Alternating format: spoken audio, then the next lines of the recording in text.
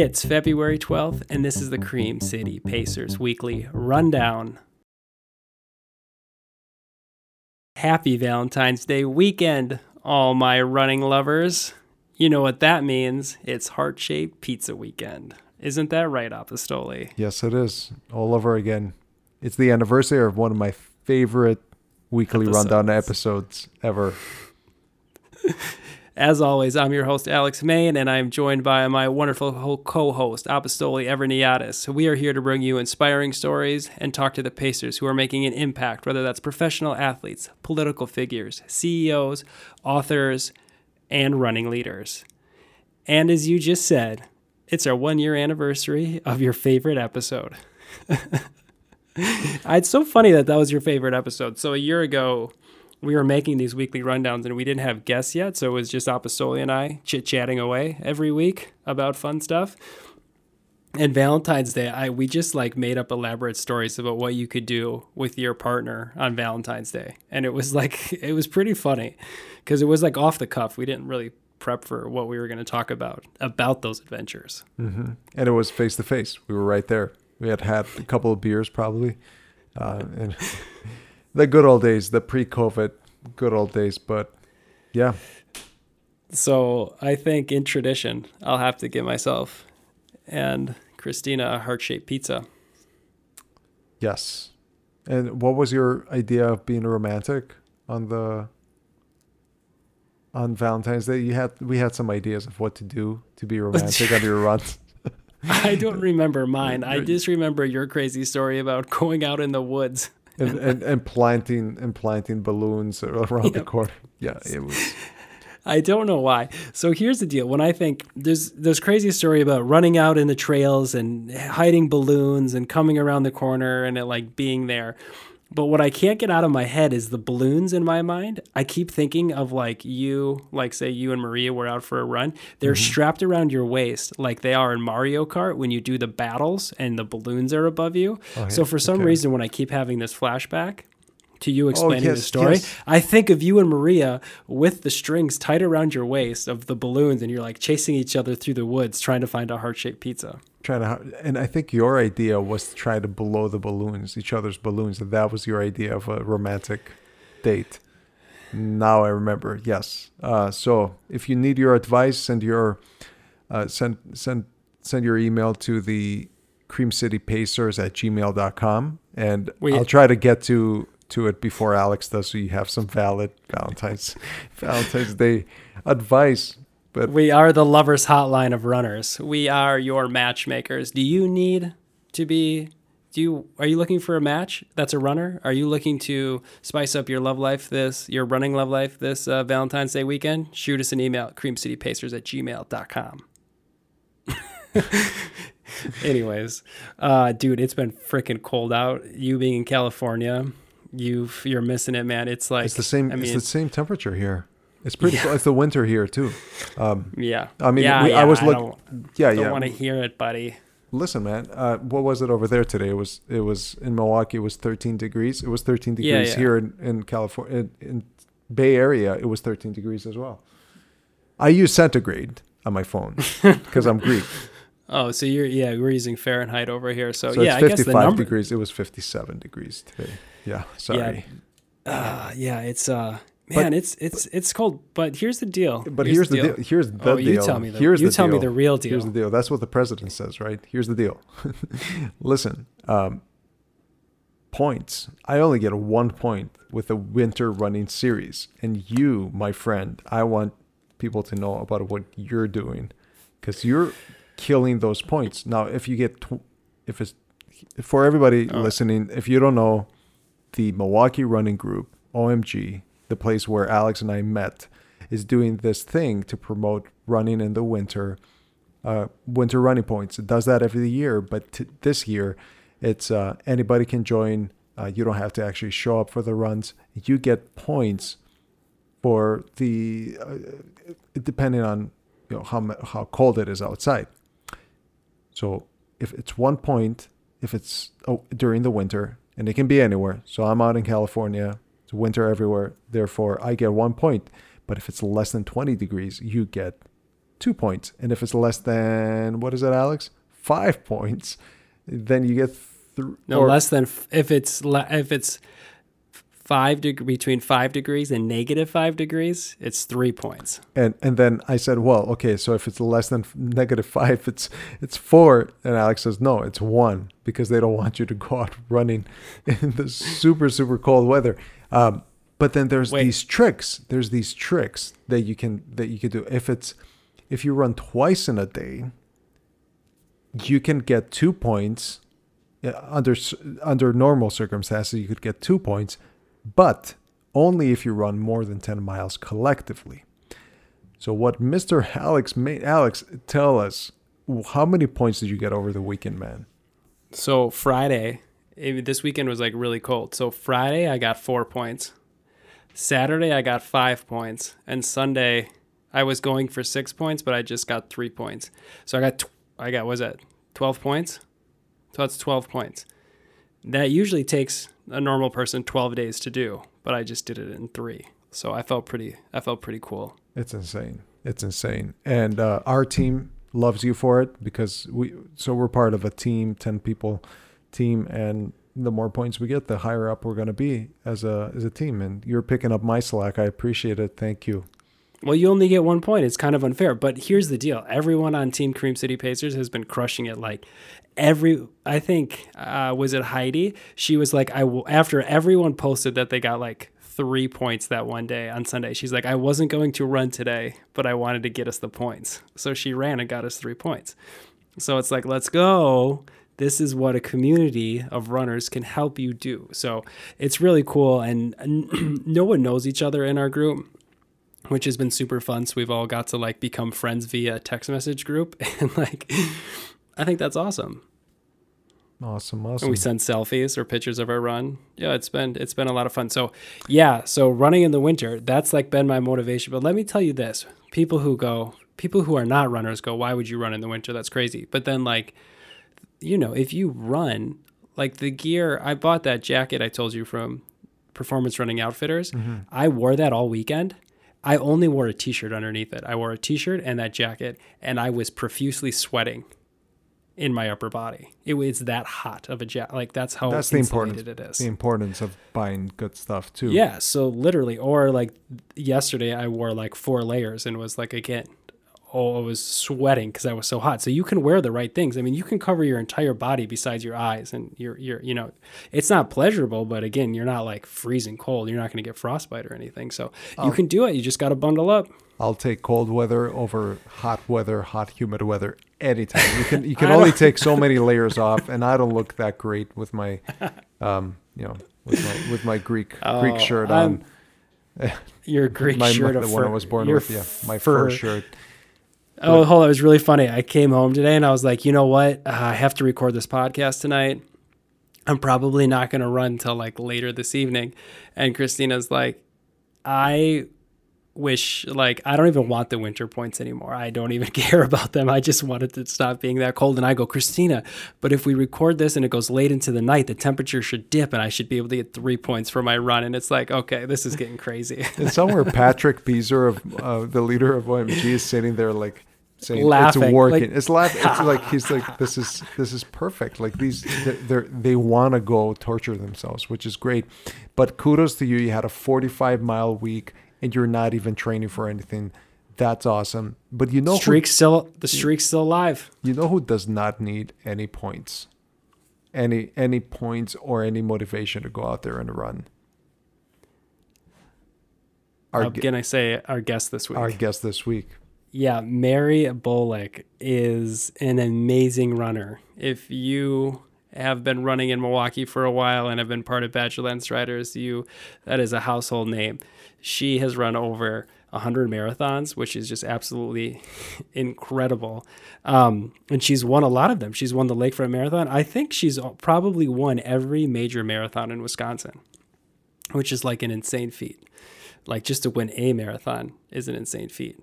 and then to do it all over the place is incredible. She's awesome. So we're excited to bring her on today.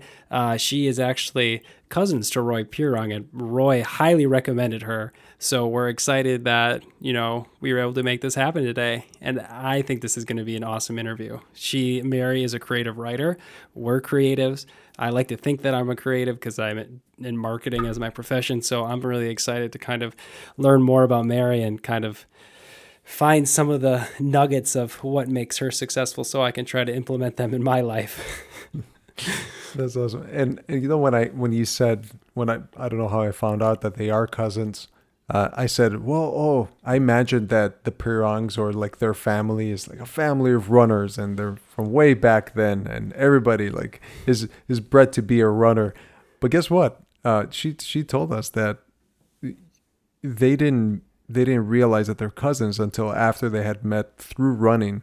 So it's very funny that these two like legends in Milwaukee are related and they're both big runners and they're cousins, but that only came about after they had known each other for a while and had clicked. They had great chemistry together. Well, then they found out why. I guess their blood is not water. Their blood is not water. That's funny. Yeah. How real quick? So you've been getting some run-ins. You've been running more than you have. How have you been doing? Okay, real quick. Thank you for asking. I'm feeling a lot better. I figured out that it was lack of sleep that was causing me to not feel that great to get out there. And nutrition, also this great weather out here in California, sure. But I'm just feeling a lot better and going out there increasingly more. Thank you for asking. Yes. So don't give up. Nutrition and sleep are key, and recovery. I've been trying to implement those in my life. It's great. Good sleep is so great. Yes.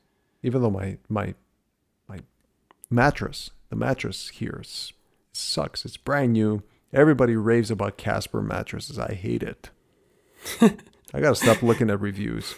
I got to stop. And I'll tell you what, I'm going to stop looking at reviews because I watched Hook last night, which is one of my favorite movies of all time. I think it's a super good, feel good movie. Steven Spielberg made it. Guess what? It's 28% on Rotten Tomatoes. So what does that tell you? Reviews mean nothing. You go out there and you make up your own mind, people. There it is. Hot take about mattresses. All right, let's bring Mary on and get into this thing. Mary, we are super excited to have you on the show today. You come highly recommended by past guests of the show Roy Pirong. Roy reached out to us and says, you have to interview Mary. She is an amazing person. And he sent us this, I don't even know if it's a bullet pointed list, but it was like a lot of paragraphs talking very highly of you and how awesome of a person you are and your creativity and all your running accomplishments. And we were like, yes, we need to talk to Mary. So here we are. Roy, thank you for sending Mary our way. And Mary, we're super excited to have you. And there is so much to talk about. Apostoli and I are like, where do we start this interview? Like, we have so much to talk about. And I think where I want to start it is with the creativity. You have been a creative writer, I would say, a very long time. And it's probably been most of your professional career. And with that, we think of ourselves as creatives here on the podcast. This is our creative outlet, and your creative outlet is creative writing in your job. So kind of talk to us about where did this all come from back in the start for creativity with you, and why did you kind of get into this world of creative writing? I have been a lover of words since I was a little kid, writing poetry and songs, and just in high school, English was my favorite class. I just loved writing and reading. And by the time I was like a junior in high school, I decided I wanted to be a journalist. So I went to UW Oshkosh and majored in journalism and worked in newspapers for many years as an editor, and feature writing was my big thing. Reporter, photographer. And then I decided that it would be hard to sustain that life with a family. So I saw an ad for a copywriter, and I switched to copywriting, and I fell in love with it immediately because it is such an incredible way to play with words, using as few words as possible to have a big message. I just loved it. So throughout my career, I combined my journalism background with copywriting and public affairs types of things. So I just a mixed bag, and that's what I've been doing. Nice. I wish I was good at writing, but that's why we have the podcast, so we can just use our words instead of writing. But so I give you a lot of kudos. Creative writing, I'm in marketing myself, is a lot of fun. I consider myself kind of good at it. So I like that. It was beautifully spoken. You love words, and putting them together, you can do amazing things with it. So let me ask you this. You were in the Navy. Where did that kind of come in with all this? Was this kind of before or during? Like where does this come in?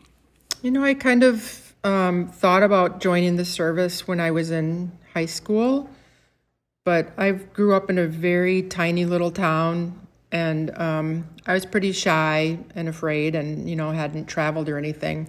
So I didn't pursue that. But when the opportunity came up to get a direct commission in the Navy Reserves based on my professional experience as a journalist, I jumped on that. So I served in the reserves as a public affairs officer for 10 years. Okay, so now let's tie in one more piece, and where did running come into all of this in your life? Was it early on in high school, or was it later? I started running when I was 15. I went out for track when I was 15, and I was so little and weak and not good at anything. I mean, I could never jump, or I wasn't fast. And when I was a freshman in high school, it was the first year for the girls' 2 mile. So I'm guessing since I wasn't good at anything else and nobody else wanted to run that far, that's what I got stuck doing. And I immediately loved it. When I was a sophomore, cross country was added to our sports at our school.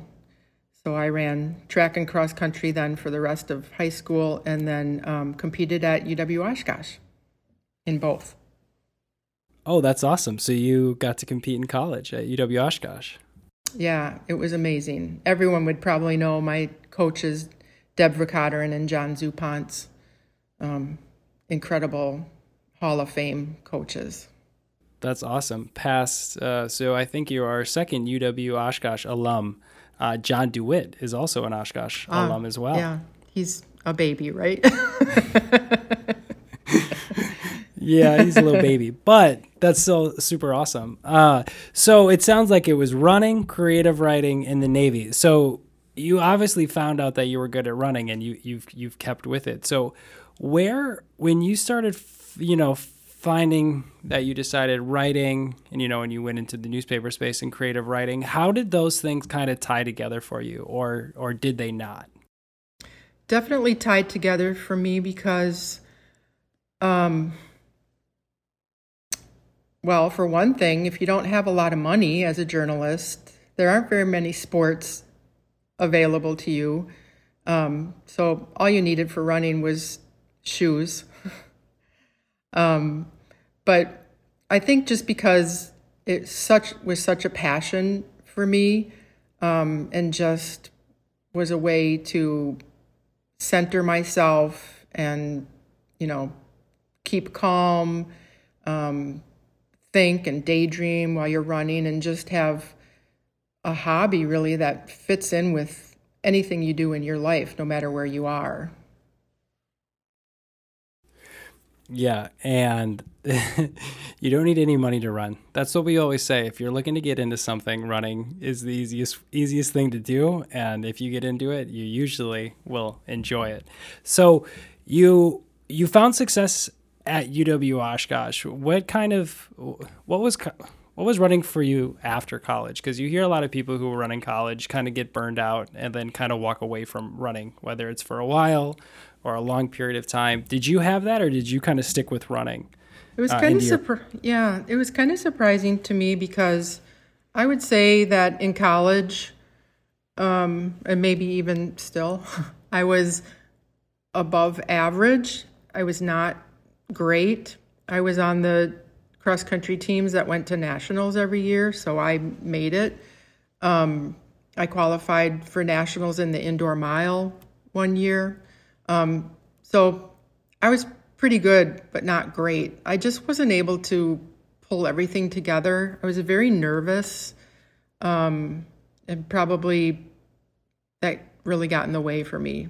Always really nervous and didn't have a lot of confidence. But in college, I was always voted most coachable. So if you put a plan in front of me, I was going to follow that plan. So I think after I left college and didn't feel like I was in a microscope and had that pressure, I just really started to blossom on my own, with my own training plans and running as far and as much as I wanted to. It was liberating. I just loved it. Wow, that is super interesting. I know the weight of pressure, whether it's, before a race or whether it's your professional life or whatever it may be. And when that's lifted off of you, you feel it is so freeing.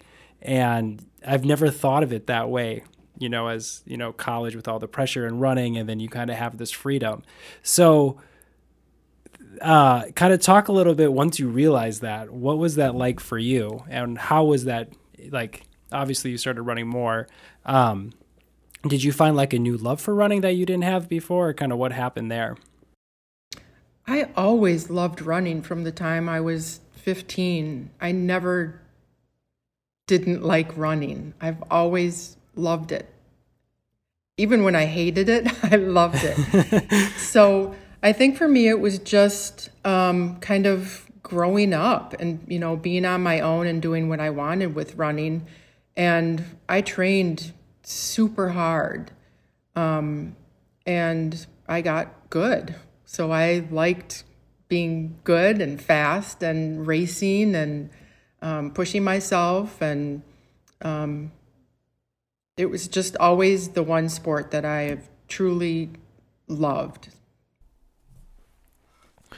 And Mary, do you ever think back and wish that maybe the coaches that you had, and I know you said that you spoke highly of them, but do you think that they missed their mark? They missed the chance to unleash that greatness in you, and that you were able to find it alone? Do you ever look back in regret or reminiscing and saying, "Oh, I wish I knew what I know now back when I was in high school or in college"? I wish that I had kind of pulled everything together a little better, but then if I would blame anybody, it would just be myself. It just probably wasn't ready at that time, or not physically strong enough. I excel at marathons, and indoor track is not a marathon, and everybody's watching you, and it's really intimidating. I would like to tell that college-aged girl that I was to just calm down and just enjoy it, just relax. But track and cross country in high school and in college was life-altering to me. I had planned to move to a different school, go to Madison to finish my degree. But because I loved running there so much, I stayed. It was amazing. So I have something popped in my head when you said that you probably like the solitude of running. You look like somebody that likes to go on a very long run by themselves. No music, I presume, sometimes no music. Maybe that's your style. You just strike me as that person. Correct me if I'm wrong, but we know that you have a big history with the Badgerland Striders, and that's a very social group. So, what was the reason for you joining Badgerland Striders back in the day, back in their height of the popularity of the Badgerland Striders, I would say, right? When they were the only group in Wisconsin for running, the only club. I guess because I did want that community. I have trained alone my whole life. I've never had a group. I've never had a training partner. I've never had a coach. So I'm and it's not really by choice. That's just the way things turned out for me. I'm a very solitary person. I'm never lonely. I don't hate running alone ever. You have me right. You have me pegged. But I knew it would be good to be involved in a community and not only get something from it, but give back. So any passion that you have, it's good to learn from people in your group, your peers, and the people you look up to and the people you're racing next to. So it's a perfect fit to join a group like that. Absolutely. And Alex and I, that's how we became better. And I would like to think that we are becoming better, especially Alex. He's constantly surprising us with his performances, but we got better by being in a social group, social running setting. And even if you attend once a week, the fact that you see and keep up with people's performances and achievements, it normalizes what is attainable for anybody. So we definitely feel for that. Are you still involved with the Badgerland Striders? Yes. Yep. I still go to most of the events and the build-up runs, and became involved in sustainability efforts for the races over the past couple years. So, and volunteer at whatever races that I can. So yeah, I'd say I'm a fairly active member. Well, what is when you say sustainability of the races? What is that? What does that mean? The races really started, and for the build-up runs as well, having an effort to reduce landfill waste. So instead of handing out single-use plastic water bottles at the events, they would have a refillable station or reusable, bring your own, recycling the gel goo packs, bringing in your old shoes, and just trying to reduce landfill waste with the events that had plates and forks and stuff like that. Yeah, that's super cool. I know Scott Stowski, the current race director for the Lakefront and for the marathon, it talks about how just eliminating like the cups, like going from like biodegradable cups to what they were using in the past. Like you realize how many cups are used during a marathon like that, and it's kind of crazy. It adds up very quick. So, I think it's cool that Badgerland has understood their role in running like that way. It's like we're the biggest group here in Wisconsin, so if we can start making efforts to do this, hopefully you can see it kind of evolve in the race world. Yeah, so it's I think very that's super cool. Yeah, me too. It's something you don't think about. Like you would ever think like, oh yeah, Badgerland, they are not only running races, but they're also thinking about sustainability with like products and stuff that they're using.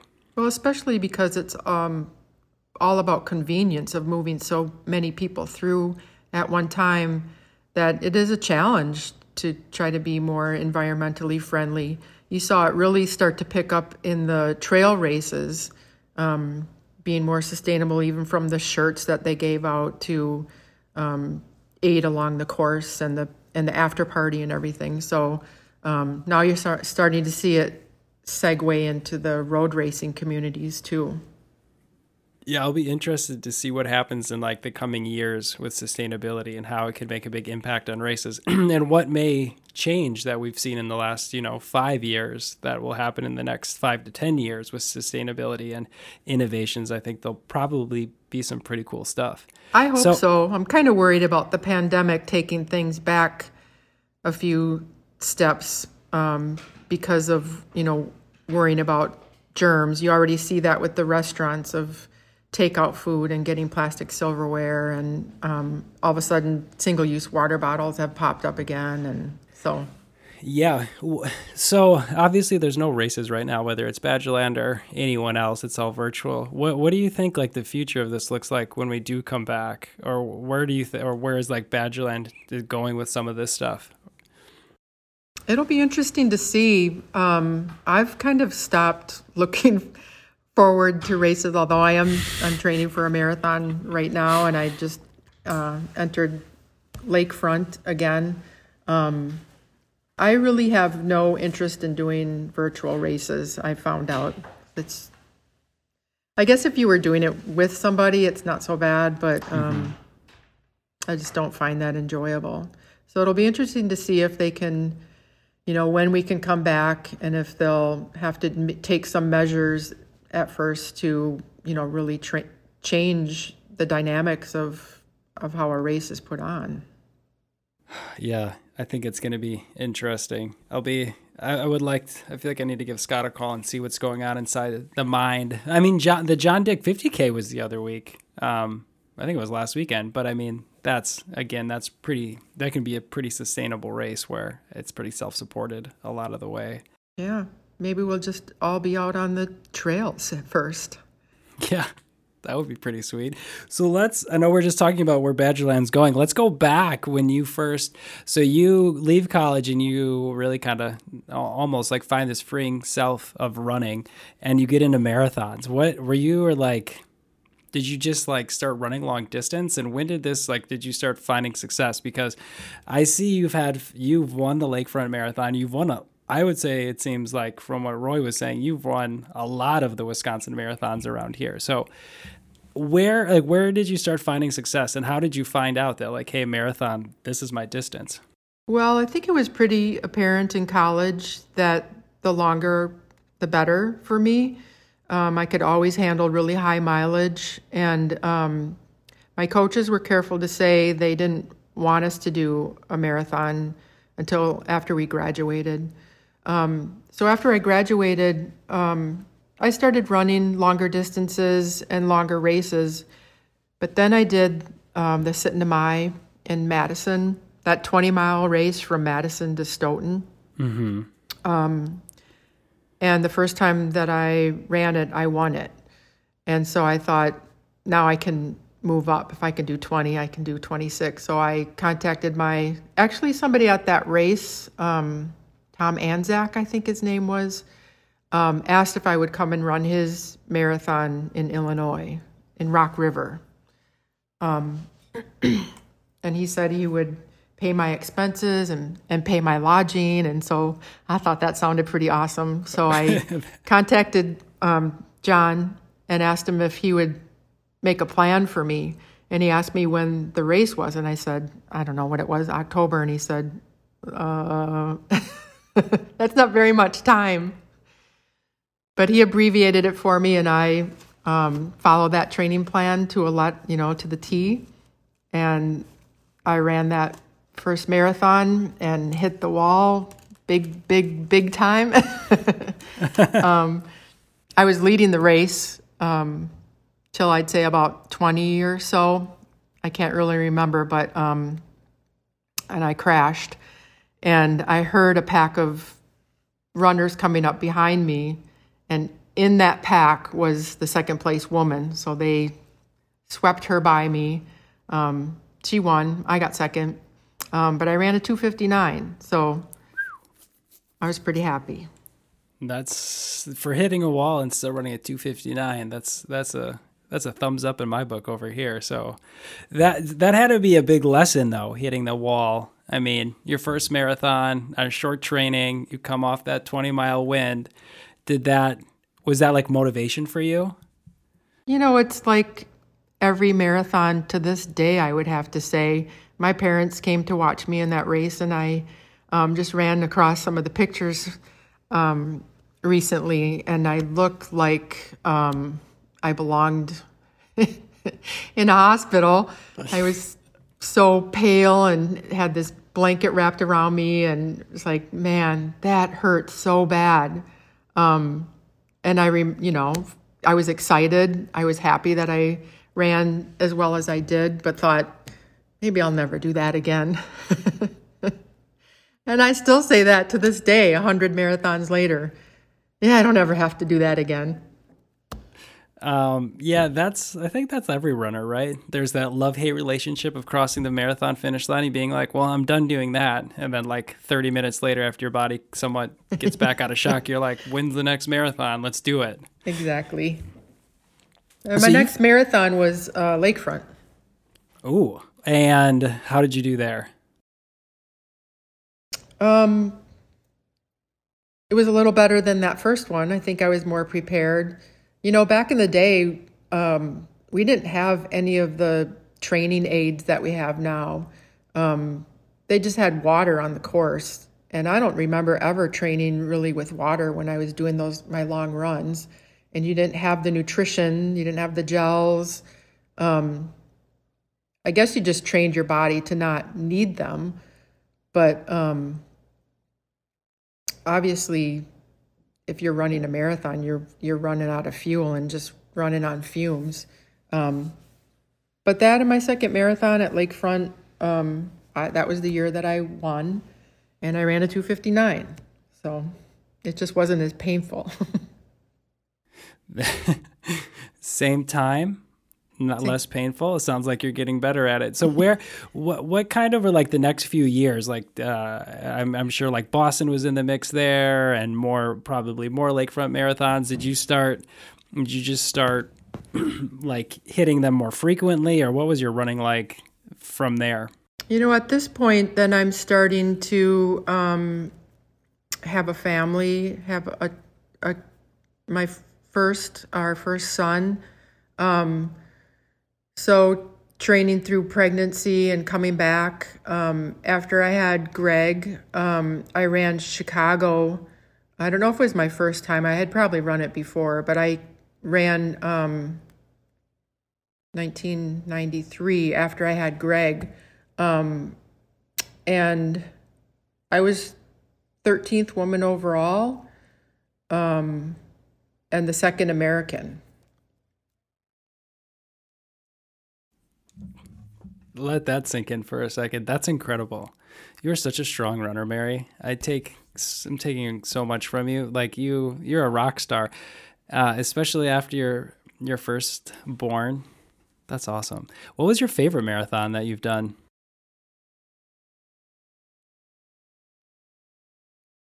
It's so hard to say. I've done, marathons all over the country, and a couple years ago, Roy and I ran a marathon in Luxembourg. Just so many different experiences with different people. You've run 100 of them, correct? Yeah, I've run over 100 marathons. I guess I'd have to say that Lakefront is just, near and dear to my heart. It just feels like home. Yeah. There's a fun story with the, you said you ran in Luxembourg, right? Yes. You guys are related, you're cousins. So you both have heritage back there, right? Roy talked me into, when we found out that we were cousins and traced our ancestry back to this Casper Schomer, he talked me into having getting our dual citizenship in Luxembourg. And there's a guy who facilitates that. You pay him a fee and he takes care of everything for you. And the sad thing was that Casper Schomer was married twice, and I qualified through one of the wives, and Roy didn't qualify.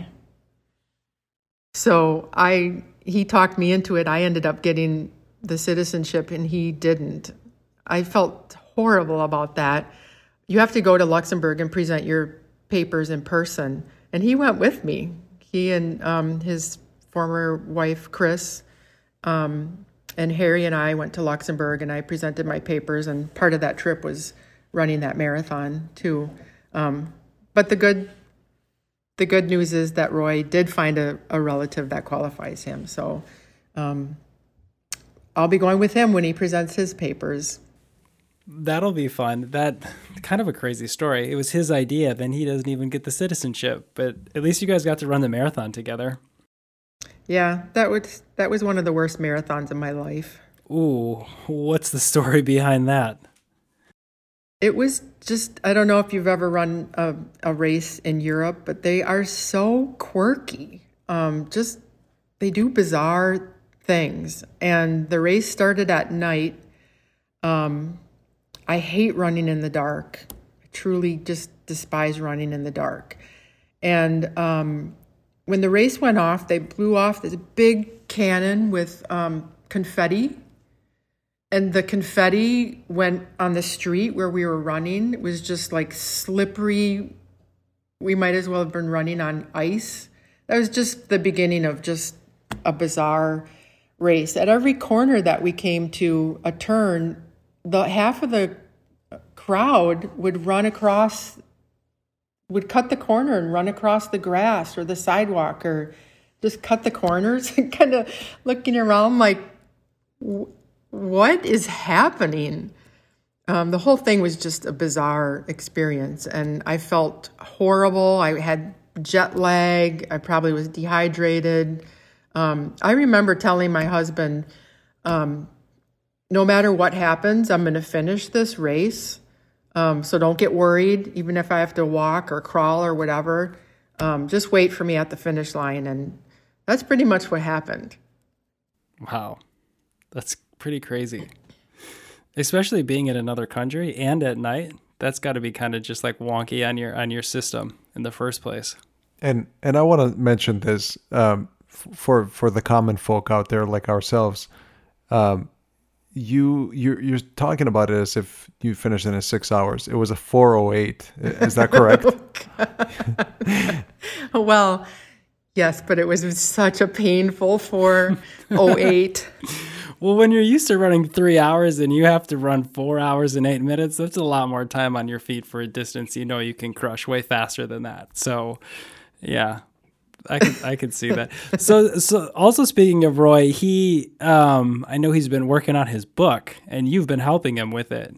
He hasn't been working hard enough. That's what we interviewed him like a year and a half ago. So Roy, if you're listening, we need to get your butt in gear, and we need to get that book released. So how have you been helping with the book? I've been editing it. Nice. I've been he's a good writer, I'd have to say. But I just went through and edited and revised and cleaned it up. Do you have a timeline at all when we think we'll see the book? You know, he just hasn't stopped doing amazing things, so it's hard to say that's it, publish that book. But I think now would be a good time for him to finish that book. All right, Roy, there it is. We can always make like edition 2 where it's like, you know, we add some more amazing things to it. But yeah, you guys have done some amazing things. So you've run over 100 marathons. You've been doing it your whole life. So I guess what I want to tie it back to is where I was going in the beginning is you're this creative writer. So, you know, running for creativity maybe, and you also have, you know, you were in the Navy. So how have like what you learned in the Navy and kind of maybe some of the, I don't know if the creative world ties into this at all, has helped you kind of with this consistency over the years with running? I think there's just a great connection between being a creative. I mean, studies have shown that running boosts your creativity. So a case in point for myself, and my husband can attest to this, that I'll write something the day before or that night and set it aside and go for a run. And your mind settles into just this creative energy without really even trying. I guess it's sort of like dreaming. And I'd get back to my house, race to my computer. Don't talk to me. Don't talk to me. I have all these ideas. And just everything would come together. I'd sit down and revise that piece or finish that piece or find the words that I was looking for. Especially with creative projects, like I have had to do a lot of naming of products throughout my career. And just in advertising, writing, the headlines are so important. You just can agonize over a headline forever. And when you're out running, the thoughts just fall into place. So I think there's just that great connection. The Navy doesn't really tie into that for me, except that, of course, when you're in the military and they promote physical fitness and looking good in your uniform. I was a public affairs officer, having to appear at special events all over the country, ships visits and stuff like that. So being fit and active and, confident is all part of that, of being an officer. Yeah, and being fit and healthy is a good lifestyle to have as well, which we all try to embody as runners, right? But now the creativity, it's funny with the headlines, like it seems easy, right? Like it's only 3 or 4 words, it should be, right? And once you see a headline or a product, you go, oh yeah, it's that simple. But coming up with it can be the hardest thing sometimes. And I'm not a creative writer, but being in marketing, I've had to do my fair share of that stuff. And yeah, it can be challenging if you're not like mentally in the right spot for it. And a run I have found has helped with that. Do you ever, like if you are trying to think and say you have writer's block, which maybe we'll just say you have it, will you go out for a run to help like the creative spark? I'm really a creature of habit. So, and I'm definitely a morning person. So, running comes first in the morning. I get up with my feet are sweaty. I just want to get out the door and go running. And then I plan my day and I think about whatever projects. If I have some creative project that I'm working on, the ideas just filter through my brain. I just feel calm about my day then. And when I get back, I just get down to work. I absolutely love that. Apostoli, right? The morning routine. We were just talking about this. And, I think when I've started running in the morning, and there's nothing better than a run in the morning. And like you've consistently done it over time. So it's part of your routine, right? It's just what you do in the morning, and it just helps jumpstart your day and organize everything in line. So just another runner who's really good at her craft, who is showing us that having a morning routine is something that is important. There were many years too when I did do consistently 2-a-days, probably up until my mid-40s. So I did like those evening runs too, but I think that was more relaxing. My morning runs were always my work runs of my brain, figuring everything out. 2-a-days. How many miles were you doing a week when you were doing 2-a-days? When I first started, after I graduated from college, I was running 80 to 90 miles a week. I've consistently run 70-mile weeks up until probably just a few years ago. Whoa. Now I'm running, these days I run 50 to 54, 50 to 55.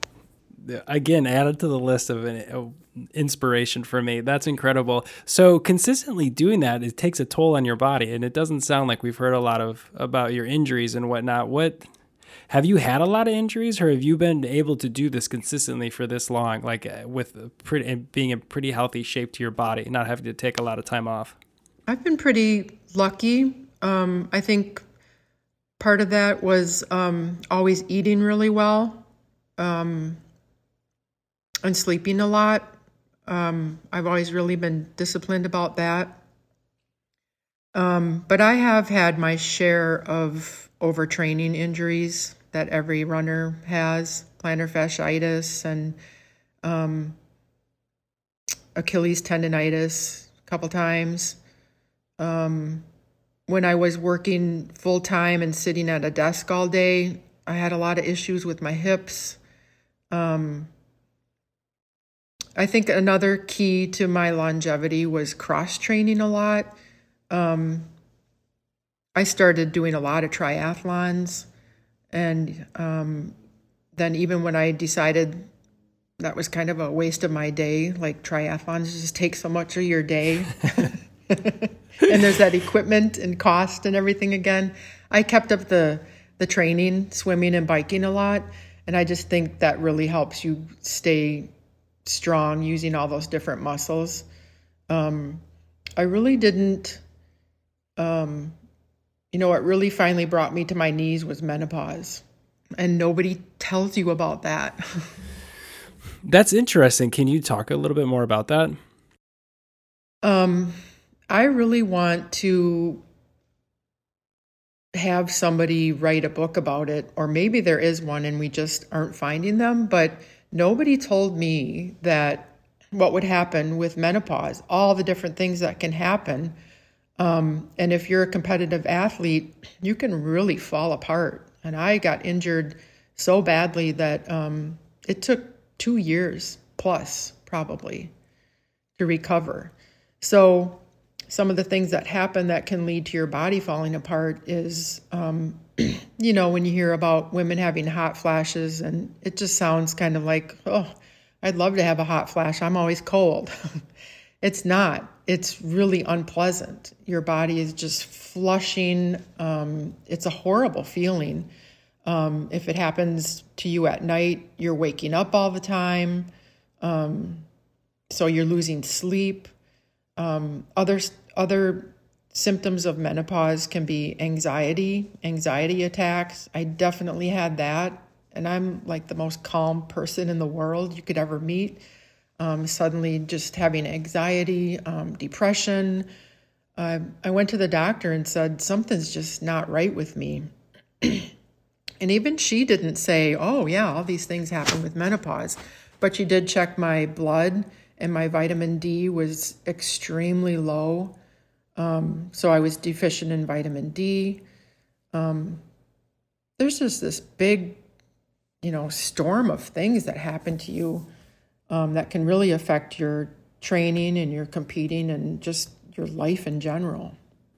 Well, totally. I mean, just from what you were saying, like if you're getting anxiety and depression and all these different things, if you're used to sleeping all the time and you're not sleeping and now you're deficient, I mean, that can throw you off. And that had to be terrible to go through and have from your running perspective too, like that kind of take a hit.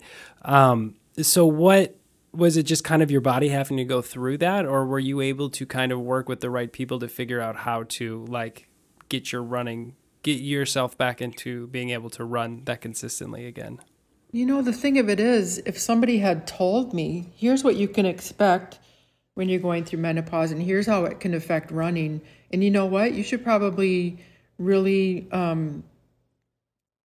drop back on your training, maybe not even think about racing for a while, as hard as that sounds. If I had known that, I would have done things so differently. But if you're just thinking that, wow, what's wrong with me? I have no energy. My runs are so difficult. I have the worst injury I've ever had in my life. Just trying to figure out what it is. And it was finally just coming to the realization that, and reading as much as I could, finding out that it was from menopause. Yeah. And all the changes that your body goes through. That's absolutely crazy to think about, and like putting this from a different perspective. So when my wife was pregnant, all the changes with just like, it's an incredible process, pregnancy, right? That your body can go through that, and everything that can happen to you then, through that, right? Just trying to think like you can get diabetes, or you can just have all these things with you that are like really crazy. And, there's also the same thing can happen when you go through menopause, and all these things are real. And if someone maybe have told you a little bit about this ahead of time, it could have helped you set your expectations with what's going on and kind of help you through it. So maybe when Roy's book's done, this could be a good book topic. I think it would be very valuable. It's very insightful too. I would have never thought some of this stuff before. So thanks for sharing that. And well, it sounds, so was that recently? Have you gone, are you back to running again? Kind of where are you at now with all this? I feel really good again. I feel super strong, and I'm starting to get my speed back again. Ooh, that's a good feeling, huh? And just really feeling good all the time. And when I'm running, almost every run is a good run these days. So I'm really happy for that. I thought I was really out of the woods and trained pretty hard for a marathon in my little hometown of Wautoma. And I was super ready for it. And one of the things that manifested from the menopause and whatever my body was depleted from was I would run a marathon and feel really good and normal. To the last few miles, my calves would cramp up to the point where I was falling to the ground. Whoa. And that never happened to me before. It was so disconcerting. And, everyone wants to help you and give you advice and say, are you hydrating? Are you taking fuel? Are you doing this? It's like, I kind of know what I'm doing. I'm not doing anything different. This is something different in my body. So I kind of felt like I was past that, but that did happen in the last few miles of that marathon. So I struggled in a little bit. I think it's continued to improve, and I hopefully can put that behind me. So we'll see. And what a crazy journey that was, or that you're finishing going through. That's crazy. Well, hopefully the cramps can go away in the calves and you can be back strong here in 2021 if races do pick up, fingers crossed, because there would be nothing better than doing Lakefront this year in person. So we've talked about family and, your husband and your kids, and from my understanding, you guys are all kind of runners and have raced together and run together, which I think is pretty awesome to say. Your kids are all a little bit older, right? College and out of college, am I correct? Yes, our youngest is in grad school at Marquette. Our middle daughter is a nurse, and our son, who is the oldest, is in the Navy. Look at that. And they're all runners. Were they like runners in high school, or was that something they found afterwards, or were you guys always a running family? First, I should tell you that I met my husband running in Hyde Park in London. No way. So we ran together. He has bad knees, so he doesn't run anymore, and that's why he's the best Sherpa in the world. Sherpa. But you know how families, you have a tennis family or a skiing family or a family that golfs or water skis or whatever. We just happen to be a running family. So because I raced almost every weekend, we would go to whatever town the race was in, and the kids would watch, and we'd go out for breakfast and explore if there was a beach or something to do. It just became our family thing to do. And the kids, watching that, as soon as they were old enough, they wanted to do the kids run, and we would run with them in the kids run.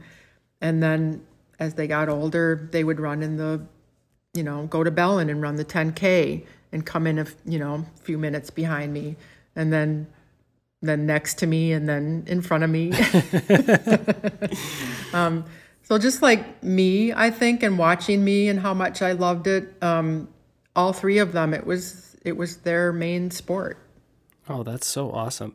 When I was watching a TV show, I think it's Atypical, if you guys have ever seen it, and the dad and the daughter, I think she was in high school, like go for a run together. Like that's what they did. And I thought that was cool. And hopefully someday our girls will want to run with us. So when I think of you and your kids, like that has to be so fun that you guys can all just go out for a family run together and like get to have that time over something you guys all love.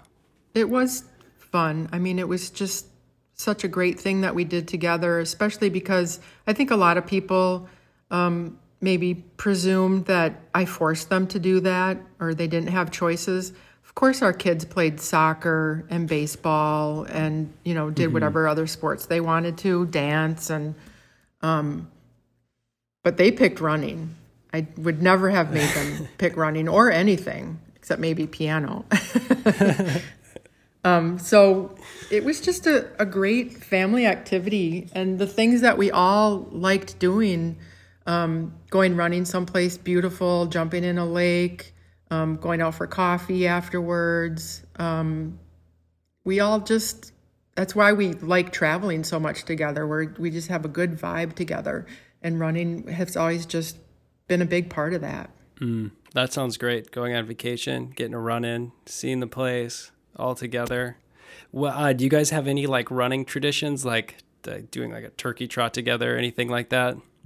Yeah, we always, on Thanksgiving morning, would run a turkey trot. We always hosted Thanksgiving, so that was kind of challenging. But ooh, that's a lot to juggle. the Bellin 10K was always our family thing to go do. My kids loved meeting the running celebrities the night before and getting their autographs. And it was super cool, too, to just watch through the years, watching them just keep getting faster and faster to the point where they were, placing and winning medals and stuff. And I guess just going out and running together. Yeah. On some trail, or just, I run with my daughters still all the time. That's so fun.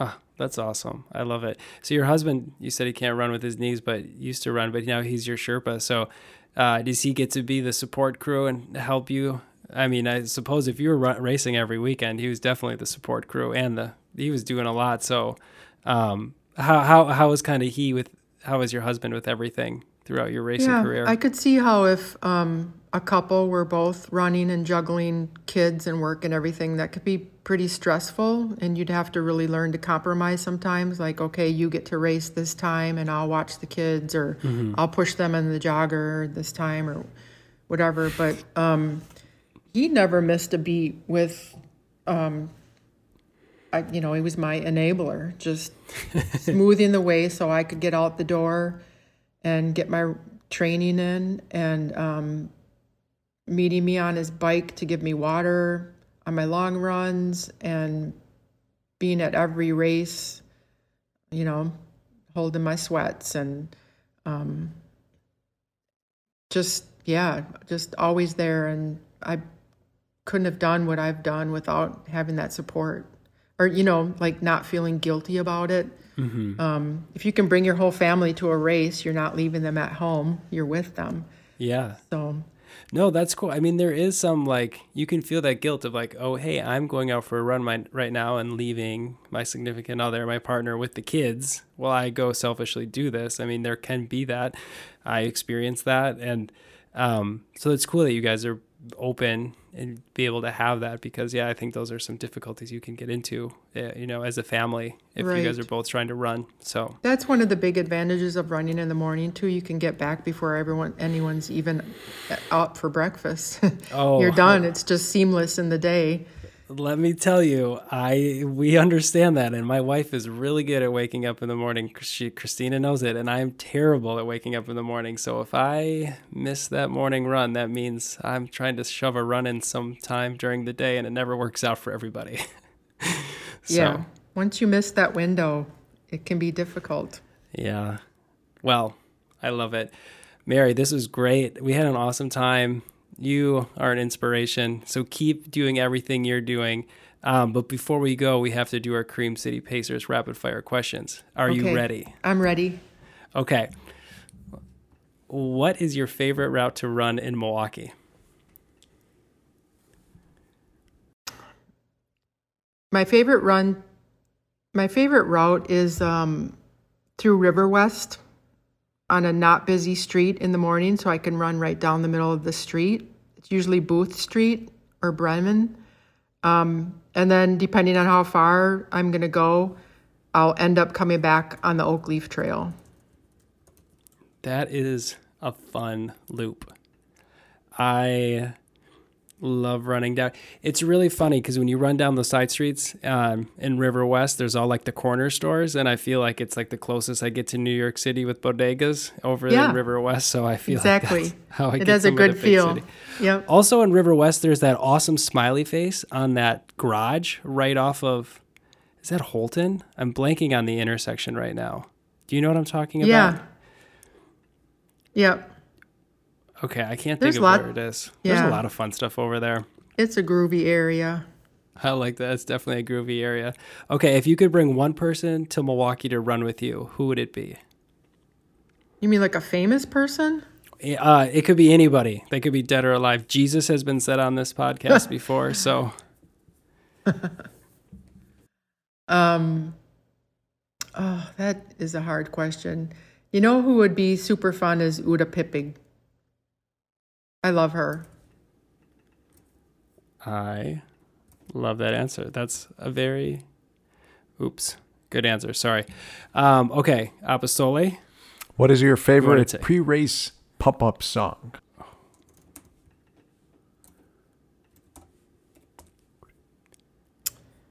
I don't have one.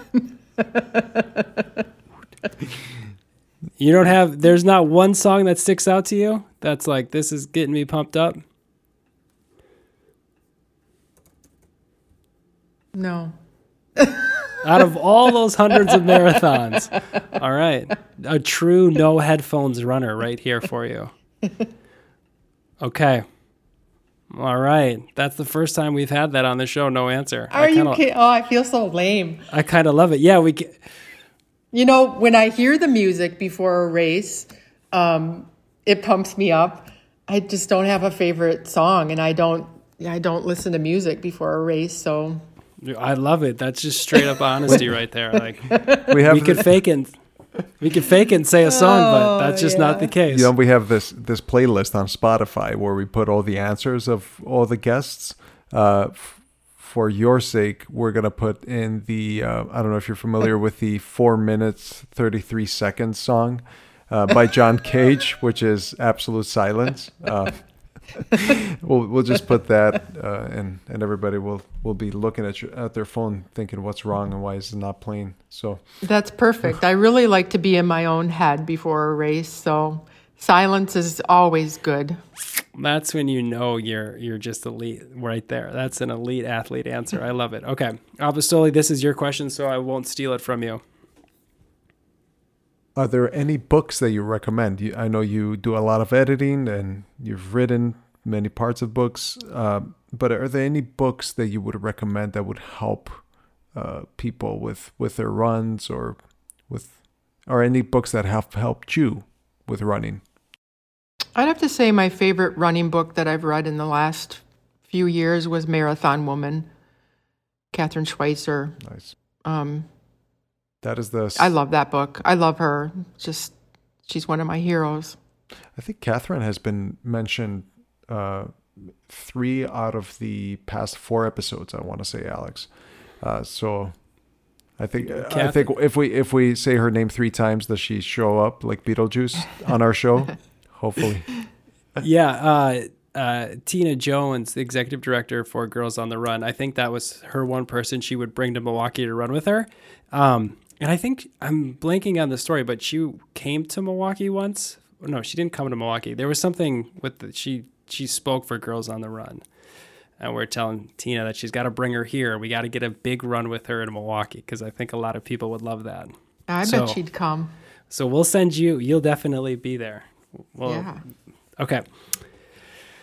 So this is going to be, I'm excited to hear this answer because pre-race pump-up song was nothing. What is your favorite piece of running gear? And why I say that is I'm thinking you're kind of a simple runner, like you minimal runner, I should say. Yeah, I'm kind of a dork. I mean, a dork. My favorite piece of running gear, I mean, I love my shoes, of course. But I have a Dufold turtleneck that's 30 years old that I still wear and is the only thing that keeps me warm on days like today. Wow. Nothing on the head. Do I wear anything on my head? Yes. Yeah. Oh, okay. Yeah, of course. All right, okay. I thought it was the only warmer for your head. Okay. It's like a magical bulletproof shirt, and it's like the oldest piece of running clothing that I have.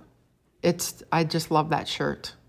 Awesome. Nice. I'm looking that up right now as we're talking about this. I might have to go invest in one here. I don't know. Do they still make Dufold? I don't know. All the older runners will know what I'm talking about. It's coming up. I can buy it, but I Get don't know one. if it's the same. So I might have to send you a link and get you to approve of it. But yeah, it's so cold out right now. It has been so hard to run in.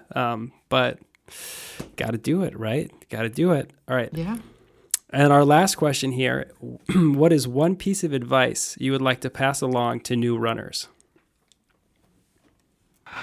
Runners don't take advice, I've learned pretty much. So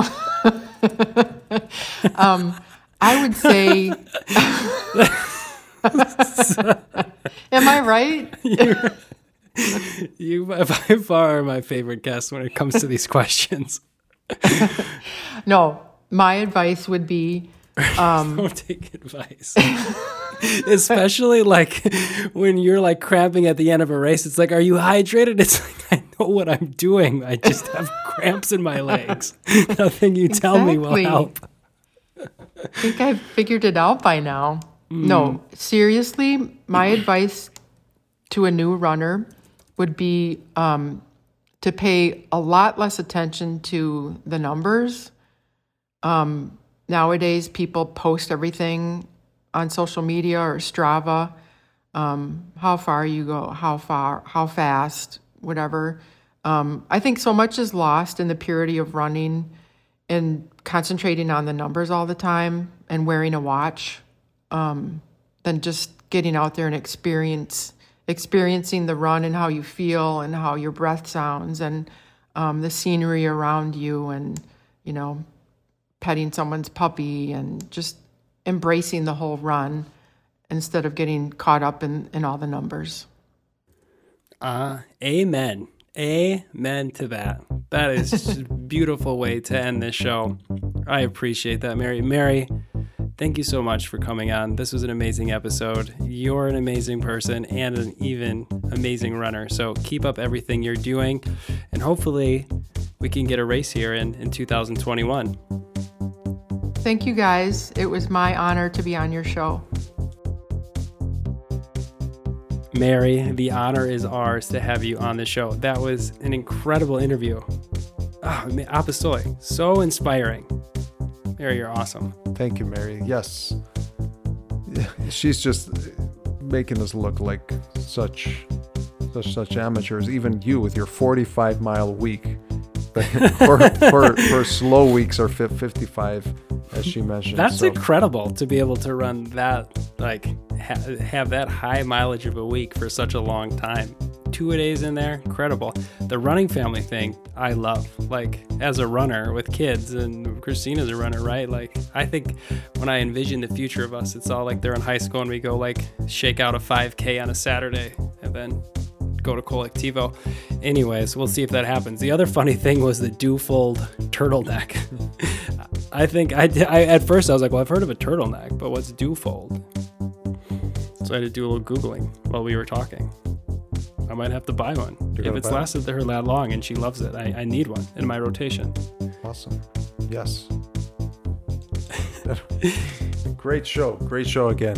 Thank you, Alex. Hey. Thank you, Roy. Thank you, Roy, for the suggestion. And just remember, Lakefront Marathon registration is now open if you want one of those sweet puffer jackets that they have available for registering. Head over to the Lakefront Marathon's website and register. I just registered actually today before we recorded with Mary, and I signed up for, because I'm a UW Milwaukee alum, I signed up for the UW Milwaukee the University Challenge. So now I really have to race good or race well because I need to help my team. You love those challenges. Awesome. Best of luck, Alex.